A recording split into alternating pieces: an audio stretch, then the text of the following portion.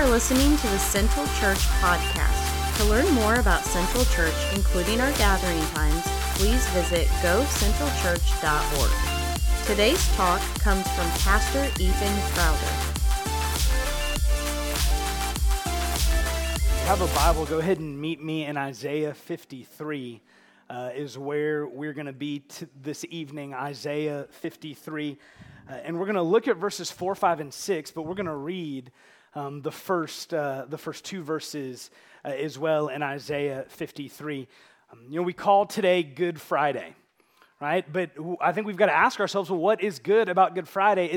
It's ironic that we call today Good Friday, but we call the day after Thanksgiving Black Friday, right? That today we call good, when really today represents the forces of evil coming against the plan of God. Right? Today we're celebrating the fact that Jesus died on a cross. And he didn't just die on a cross, but he was murdered. He was tortured. He was executed on a cross for us.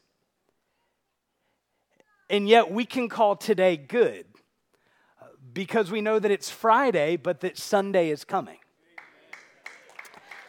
But this evening, I don't want us to run to the tomb. I think we need to sit at the cross for a little while and to just think about and to consider what it is that Jesus did. Right? What it is that Jesus accomplished on the cross. And so we're going to look here at Isaiah 53, this famous chapter, this famous passage we know as the suffering servant. And as we look at this passage, we're going to see this truth, that on the cross, Jesus took our place and did what we could not do so that we could have what we could not earn. That on the cross, Jesus took our place and he accomplished what we could not so that we could gain what we could not earn. And so look with me here at Isaiah 53. We're going to zero in on verses 4, 5, and 6, but I want to start in verse 1 because I think it helps us understand what the prophet is doing here. So stand with me as we honor the reading of God's perfect and precious word here in Isaiah 53. Verse 1, the Spirit says to us this: "Who has believed what he has heard from us, and to whom has the arm of the Lord been revealed? For he grew up before him like a young plant and like a root out of dry ground. He had no form or majesty that we should look at him, and no beauty that we should desire him. He was despised and rejected by men, a man of sorrows and acquainted with grief. And as one from whom men hide their faces, he was despised, and we esteemed him not. Surely he has borne our griefs and carried our sorrows, yet we esteemed him stricken, smitten by God, and afflicted. But he was pierced for our transgressions, he was crushed for our iniquities. Upon him was the chastisement that brought us peace, and with his wounds we are healed. All we like sheep have gone astray. We have turned everyone to his own way. And the Lord has laid on him the iniquity of us all." This is God's word. You can be seated. Would you pray with me? Lord, thank you for Jesus. Thank you for the cross that we get to come and we get to celebrate this evening. Thank you that Jesus died so that we wouldn't have to. That he took our place, he took our punishment. And that because of that, we can have life. And so Lord, we pray that you would bless the reading of your word this evening. It's in Jesus' name that we pray. Amen. Well, as we look at Isaiah 53, we're just going to work verse by verse through verses 4, 5, and 6. And we're going to see what the prophet is saying to us on behalf of the Lord. And so in verse 4, we see this, that Jesus carried our sin. Jesus carried our sin. You know, sin is heavy. That's why we need Jesus. We can't deal with our sin on our own. we don't have the answer for our sin. We think that we can carry it, but what we soon find out is that the longer that we try to carry our sin on our own, the heavier it gets and the more crushing it feels, and really the more brokenness that it leads to. As we look here at Isaiah 53, Isaiah has introduced this suffering servant. He's actually introduced the servant a couple of chapters earlier. Many scholars, they refer to Isaiah as the fifth gospel. Because in the book of Isaiah, we get a picture of who Jesus is and what he has done more clearly than we get anywhere else in the Old Testament. And as we look at Isaiah 53, maybe when I said turn to Isaiah 53, maybe you thought, wait, we're supposed to be thinking about the cross. We're supposed to be looking at the cross. Well, that's exactly what Isaiah is doing. That's exactly what he's doing. He's showing us what would Jesus endure? What would the Messiah walk through as he brought salvation to his people? And so here in verse 4, Isaiah says, surely he has borne our griefs and carried our sorrows. Now that word surely, that in Hebrew, that is a word that carries with it the strongest affirmation of what is about to be said. It's almost as if the prophet is putting an exclamation point, not just at the end of the sentence, but at the beginning of the sentence. It's as if the prophet is saying, listen to what I'm about to say because this is important. This is big. You need to hear this. You need to know this.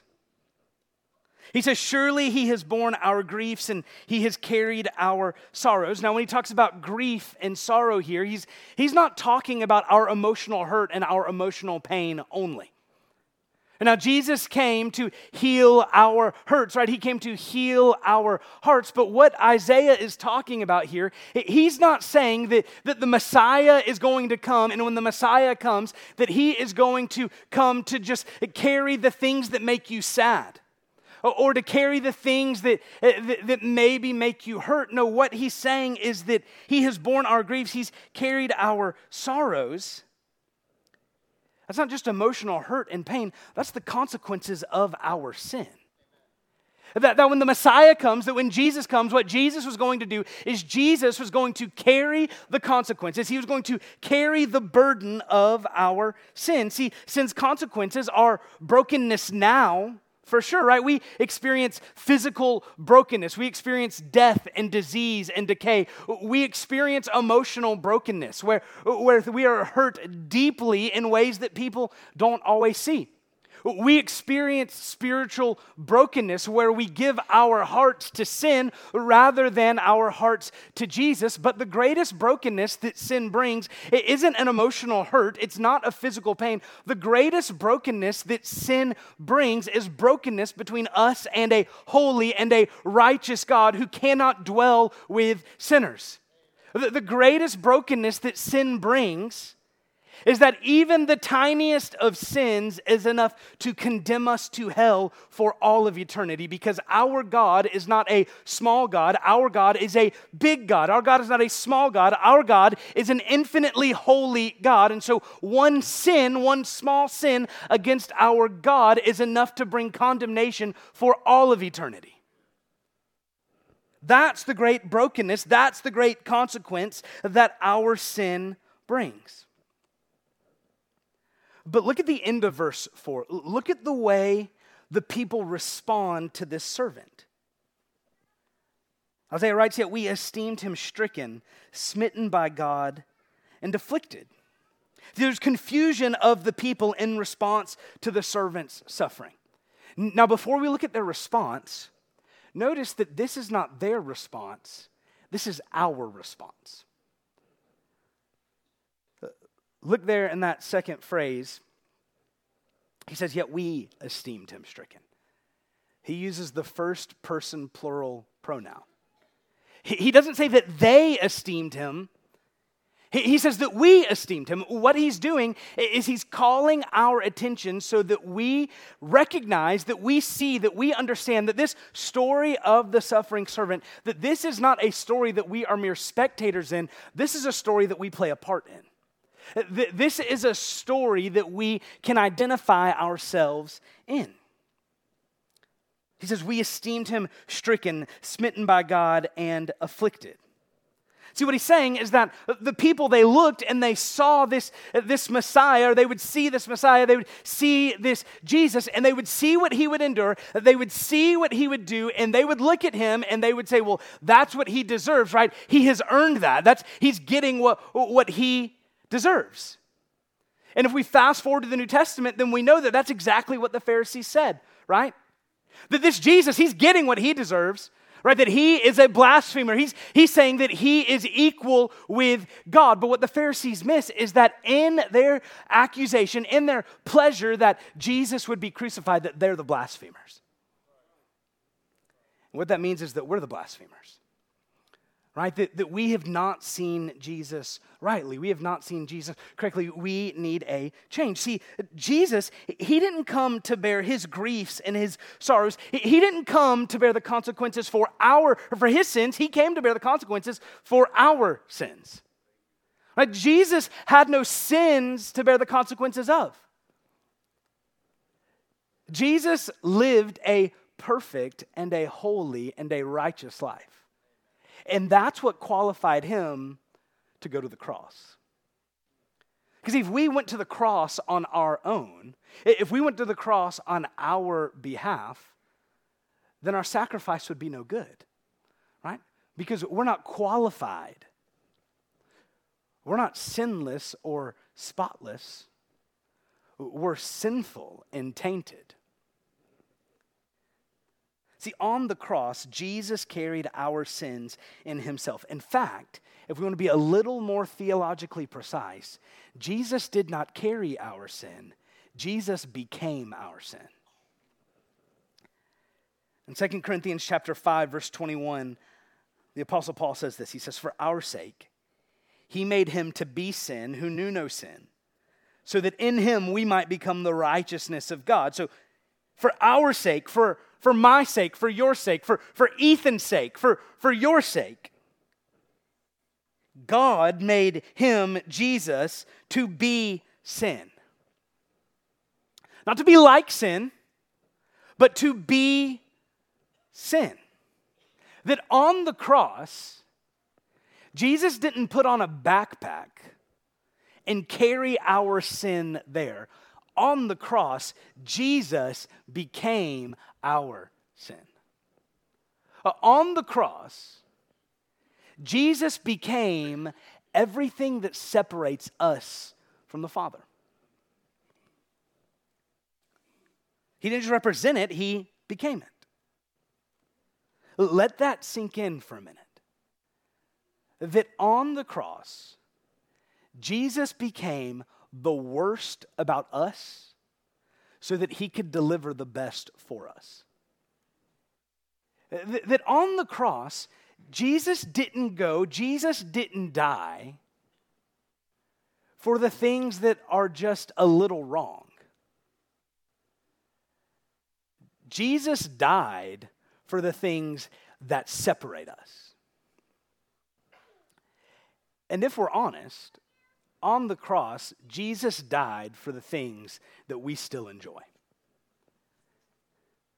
That when we sin, right, we don't sin because we don't like it, right? No one says, "Hey, I really need you to sin today. I know you don't want to do it, but I really think you need to do it," right? No one says, "Hey, you should probably think about this today." Or you should probably say that to your wife. Or you should probably do this or act this way. No one says that. No, we do those things because we enjoy them. And those things that we enjoy are the things that held Jesus to the cross. See, on the cross, Jesus became that. Jesus died to take our place. He died as that sin. It is that thing that we enjoy, but that thing that we enjoy is ultimately the thing that will kill us. It's ultimately the thing that will destroy us. It's ultimately the thing that sends us to hell. See, on the cross, Jesus took our place, and he did what we could not do so that we could have what we could not earn. See, on the cross, Jesus carried our sin. Next, we see this in verse 5, that on the cross, Jesus took our punishment. Christianity is a bloody religion. Think about the songs that we sing. There is a fountain filled with blood. What can wash away my sins? Nothing but the blood. See, Christianity is a bloody religion, and if we lose the blood, then we lose the gospel. If we can't lose the cross, we can't lose the gospel. See, the good news of the gospel is summed up here in verse 5, that Christ was punished and we are not. He was pierced for our transgressions. He was crushed for our iniquities. Upon him was the chastisement that brought us peace. So what brings us peace isn't what we do. What brings us peace isn't because we haven't really been that bad. No, what brings us peace is that the second person of the Trinity, the Holy Son of God, that has never sinned, that's never tasted sin, that he was crushed. He was murdered for us. Now, when we think about crucifixion was not like the executions that we think about today. See, crucifixion was far more than just paying a penalty. Crucifixion served a point. Crucifixion served to prove a point. It was to humiliate and then to execute. It was to torture and then to kill. Mark Strauss, he's a New Testament scholar, he says this. He says, crucifixion was used both as a means of execution and for exposing an executed body to shame and humiliation. So if you go back and you read different accounts of crucifixions, you read about these men and these women, these criminals who were crucified. And once they died, their bodies weren't removed. See, to remove a body from the cross, you had to have permission from a judge. And the judge didn't always grant the permission, and so a lot of times these criminals, they were crucified, and now crucifixion was reserved for the worst of the worst. They would be crucified on a hill, and their bodies would be left for the birds to eat and for the bugs to infest, because the Romans wanted everyone to know what happens to those who get crucified. They wanted everyone to know what happens to those who break the law. This is why it's puzzling for me when I see unbelievers wearing crosses around their neck or with cross tattoos, that's outside of Christ. That is not a symbol of hope. That's a symbol of torture. It's not even like wearing an electric chair or a lethal injection needle around your neck. It's far, far worse. See, crucifixion, it didn't begin on the cross. See, crucifixion was a process. Oftentimes, it began with lashings. Now, you could get out of the lashings if you were a politician or if you were a female, but from what we know from history, that oftentimes those were not the ones who were crucified.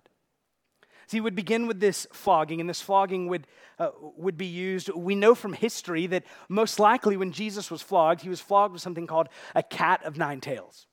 And this cat of nine tails was a small whip, and in the whip it was strings made of leather, 9 tails, and in these tails would be braided pieces of stone and of glass and of metal and of bone and really anything that was sharp. And then what they would do is they would take and they would tie the criminal, they would tie the victim to a post, probably something similar in height to this light right here. They would tie his hands to the post. And they would beat him supposedly 39 times because it was known that 40 would kill you. But what we also know from history is that oftentimes it went much, much further than that. And so what they would do is they would take this cat of nine tails and they would hit you from the back all the way down to the bottom of the legs. And as that whip hits your back, what would happen is those stones and that metal and that glass and those shards and that bone, it would sink into your body. And a very talented centurion, what he could do is he knew how to hit the back and then set it and pull. So that as those straps landed in your back, those shards would sink down deep into the back, and as they came out, they would bring skin and flesh and muscle. Oftentimes, these beatings would be so deep that the bones would be revealed. In fact, we've got records of oftentimes more than you would think, that oftentimes that death would happen there rather than on the cross, but they would still crucify the person because the pain was so excruciating. Their body would go into shock and they couldn't handle it, or oftentimes they would just pass out right then. And so they would take that whip and they would beat over and over and over again until oftentimes the person was no longer recognizable. And then from there, they would bring the crossbeam. And oftentimes at that post, they would just go ahead and nail the hands of the criminal to the crossbeam. Sometimes they would just tie it. Sometimes they would just wait. We know from the Gospels that with Jesus, they obviously were going to tie him because Simon carried that crossbeam up to the hill. And so they would carry that crossbeam, and as they would carry that crossbeam down that road, they would be insulted. They would be spit on. They would be kicked. This wasn't a quick trip up the hill. This was a slow process because remember, this victim, this criminal, had just been beat 39 times with a whip made of bone. And then they would get the person to the top of the hill and they would lay them down on the crossbeam and they would stretch out their hands. And what we know is that the Romans had perfected this. They had perfected crucifixion not to make it as quick, but to make it as painful as possible. And so what they would do is they would pull the arms out and they would extend them typically another 6 inches. And then they would nail the hands, which was typically the wrist. They would nail the wrist to the beam. And then they would take and they would attach that cross beam to the next piece of the cross. And then they would set that cross up. And then they would nail the feet to the cross. And as they were nailing the hands and the feet to the cross, we know that no bones were broken in Christ's body, but what we also know is that nerves were crushed. Muscle and flesh was destroyed. And you would think that after going through all of that death would be quick, but what we actually know is that death typically went from 3 hours to 4 days. And so as those criminals are on the cross, as Jesus is on the cross, death didn't come from ways that we might expect. Sometimes it would come from loss of blood. Sometimes it would come from exposure. Sometimes they would just go ahead and kill the man on the cross. But more often than not, it came from suffocation. That as those criminals were stretched out on the cross, that their bodies would slump down and they weren't strong enough to breathe. And so the only way they could breathe is to take and to pull themselves up on the nails that had been driven through their hands. And that was the only way that they could get breath. And they could only do that for as long as they had energy. And then once the energy went away, they would suffocate and they would die. Crucifixion was bloody and was gory. See, because of that, our faith is a bloody faith. What Hebrews 9 tells us is that without the shedding of blood, there is no forgiveness of sins. See, crucifixion was terrible, and yet as Christians, we can say that the cross is beautiful. See, Christ's death on the cross brought us peace. So with every insult, and with every whip, and with every drive of the hammer, Jesus Christ was securing our salvation. We see that on the cross, Jesus carried our sin and he took our punishment. And finally, we see this, that on the cross, Jesus suffered God's wrath. Look at verse 6. All we like sheep have gone astray. We've turned everyone to his own way, and the Lord has laid on him the iniquity of us all. The cross was a terrible, terrible way to die. But Christ's greatest agony was not the cross. See, on the cross, for the first time, Jesus was separated from the Father. This is why on the cross, Jesus cries out that Psalm 22 cry. My God, why have you forsaken me? In verse 6, we see why the cross matters. It says that all we, that first person pronoun again, all of us, like sheep, have gone astray. Now, sheep are foolish and helpless. One commentator, he said sheep are stupid. See, we all are like sheep. We are all foolish and we're all helpless and we've all lost our way. We might expect to find in this passage the promise of punishment, right? We might expect to read that all we like sheep have gone astray. We have turned everyone to his own way, and so the Lord has chastised us. The Lord has punished us. The Lord is against us, but that's not what we find. No, what we find is that we all like sheep have gone astray. We've all turned everyone to his own way. Every one of us, we have decided in our hearts from birth or from conception, David says that in sin did my mother conceive me. That from the very beginning, we have decided that we would go our own way because our sin has corrupted us to the core. See, it's not that we were kind of good and then one day we tasted sin and liked it. No, it's that we are sinners. See, we're not sinners because we sin. We sin because that's who we are. We are sinners. And yet we don't find a promise of punishment for us here. Instead, we find that the servant, we find that Jesus, he takes our iniquity. He alone was qualified. Now, the end of verse 6, the prophet says this, and the Lord has laid on him the iniquity of us all.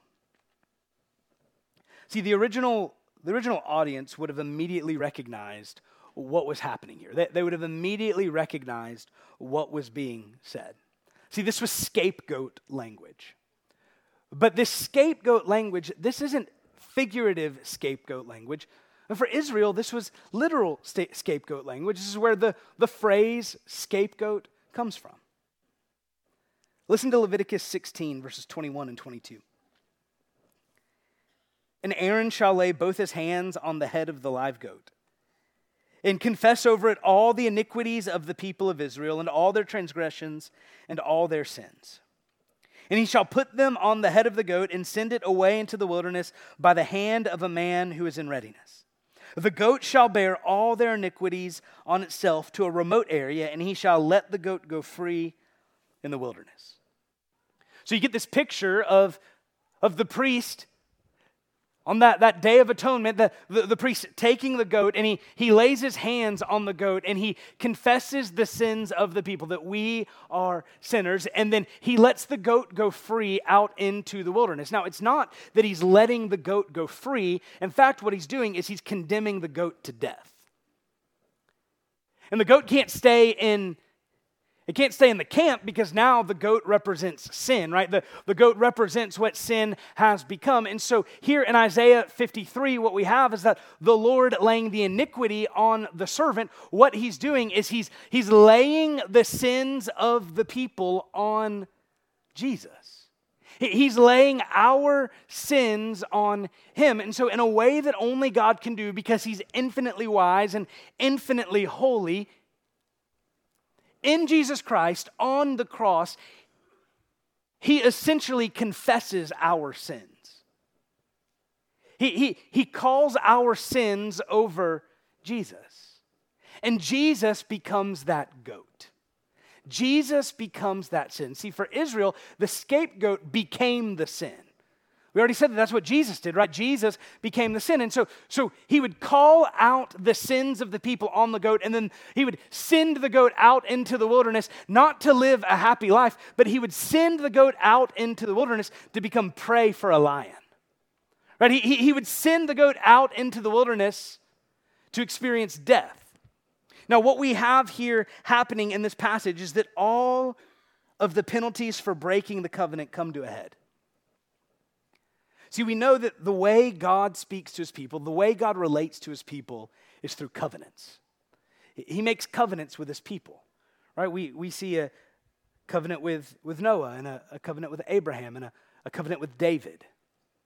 Now, these covenants, they're not really different covenants. Instead, what's happening as we read through the Old Testament is that these covenants are really building on one another.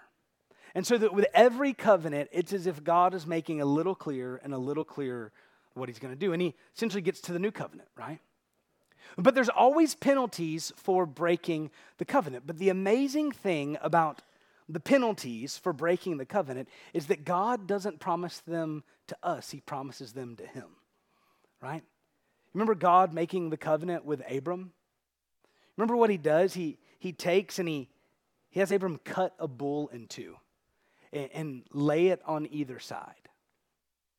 And then, this was common in the day. What would happen is people would make covenants together and they would sacrifice, they would slaughter a cow or a goat. And that would be the sign of the covenant, that would be the seal of the covenant, because what they were saying is that if I break this covenant, let what happened to this bull happen to me. And so God makes this covenant with Abram. And typically, the two parties of the covenant, they would walk through the two halves together. Because they were saying, if we break this covenant, let this happen to us. But if you remember what happens in God's covenant with Abram, is that he tells Abram to stand over there, and the smoking pot goes through the two halves by himself. Because what God is saying is that all of the responsibilities for the keeping of this covenant fall on me. All of the responsibilities for keeping this covenant are on God, not on us, because he knows what we know, right? That we're not faithful. And so here in Isaiah 53, what we have happening is we have all of the covenant penalties coming to a head, but they're not coming ahead to us, they're coming to a head on God. Right? They're coming to a head in Jesus Christ. See, the suffering servant, and we've got to get this right, the suffering servant is the substitute for God's people. He takes our place and our penalty. So Christ's death on the cross is a substitutionary atonement. That he stands in our place and takes what we deserve, but then he gives us what he has earned. That's what's happening on the cross. That's why the cross is so important. And this was God's plan all along. Look at verse 10 of Isaiah 53. Yet it was the will of the Lord to crush him. Whose will was it to crush the servant? God's will. If you're reading from the King James or the New King James, it says that it pleased the Lord to crush him. So if you remember back to Genesis chapter 3, we've got the fall. Right? We've got sin entering the world, but that's not what we should take away from Genesis 3. That's important, we should take it away, but that's not the most important thing. The most important thing in Genesis chapter 3 is Genesis chapter 3, verse 15. This is what theologians call the first gospel. See, in Genesis 3:15, God makes a promise to Adam and Eve. He says that one day, the seed of the woman is going to come, and that the serpent is going to bruise his heel, but that ultimately that seed is going to crush the serpent's head. And then in Isaiah 53, we've got this servant who is crushed, but then if we keep reading, we read that out of the anguish of his soul in verse 11, he shall see and be satisfied by his knowledge. Shall the righteous one, my servant, make many to be accounted righteous, and he shall bear their iniquities. Therefore I will divide him a portion with the many, and he shall divide the spoil with the strong, because he poured out his soul to death and was numbered with the transgressors, yet he bore the sin of many and makes intercession for the transgressors. In other words, that on this servant, that his heel would be bruised, but ultimately he crushes the head of the serpent. And then on the cross, Jesus is being crucified, his heel is being bruised, and you have, just imagine the picture in hell, right? In hell, the demons are cheering because Satan has won. Right? In hell, they are excited because that Jesus, right, we outsmarted God. He is dead. But what they fail to realize is all that they've done is bruise his heel. Because 3 days later, Christ rises again. And 3 days later, he begins the crushing of the serpent's head. And so every drive of that hammer, every beat of that nail, that was not the sound of Jesus' heel being bruised. That is the sound of the serpent's head being crushed. Right? And that's good news for us today.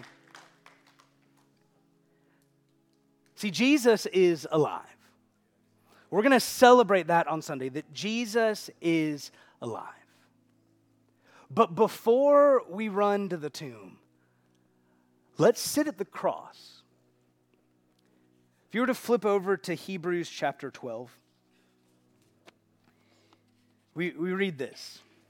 Therefore, since we're surrounded by so great a cloud of witnesses, let us also lay aside every weight and sin which clings so closely, and let us run with endurance the race that is set before us. And listen to verse 2. Looking to Jesus, the founder and perfecter of our faith, who for the joy that was set before him endured the cross, despising the shame, and is seated at the right hand of the throne of God. Consider him who endured from sinners such hostility against himself, so that you may not grow weary or faint-hearted.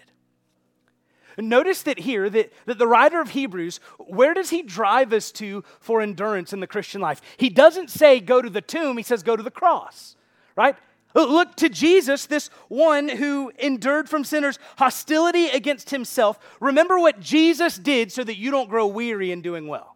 Right, so that you don't grow weary in doing good. That Jesus endured the cross so that you can keep running the race. And then what we know, because the gospel is true and the gospel is good, is that if the story doesn't stop at the cross. Right? No, we keep going, and that's when we get to the tomb, that we can keep running the race because the Holy Spirit of God that rose Jesus from the grave, that if you've trusted him, that same Holy Spirit is alive and at work in you, leading you, guiding you, driving you, carrying you to run the race of the Christian faith. Right? That same Holy Spirit is the one who has made you alive and who is leading you, who is carrying you.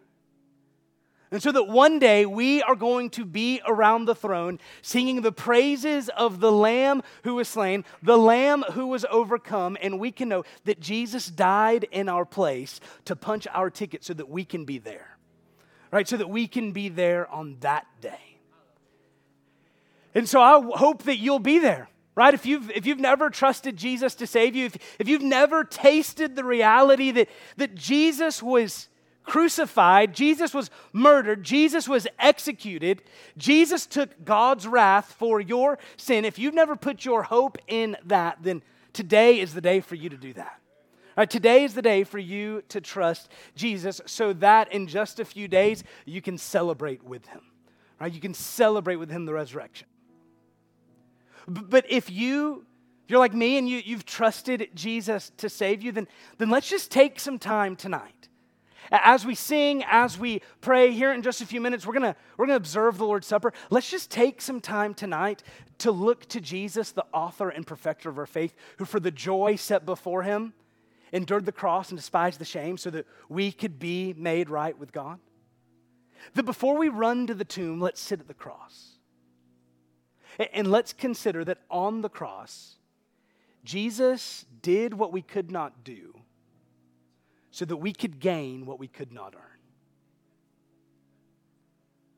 See, without the cross, there is no gospel. Without the cross, there is no forgiveness. But the good news is that we have the cross, right?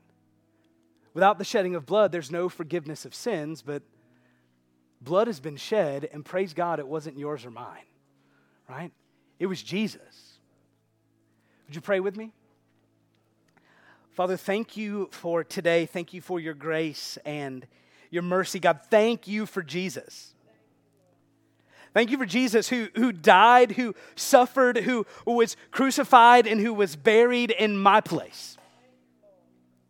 Thank you for how wonderful and how holy and how mighty you are, and that your holiness is ultimately what drove Jesus to the cross, that you're a just God, and as a just God, you needed payment for sin, but you didn't exact that payment from us. You took that payment from the life of Jesus. And so, God, I pray that we would spend some time tonight just lingering along at the foot of the cross. That we would consider Jesus, who for the joy set before him, endured what we deserved. And so, God, make the cross clear and make it sweet. It's in Jesus' name that we pray. Thank you again for listening to the Central Church Podcast. For more information on how to take your next step, visit us online at gocentralchurch.org.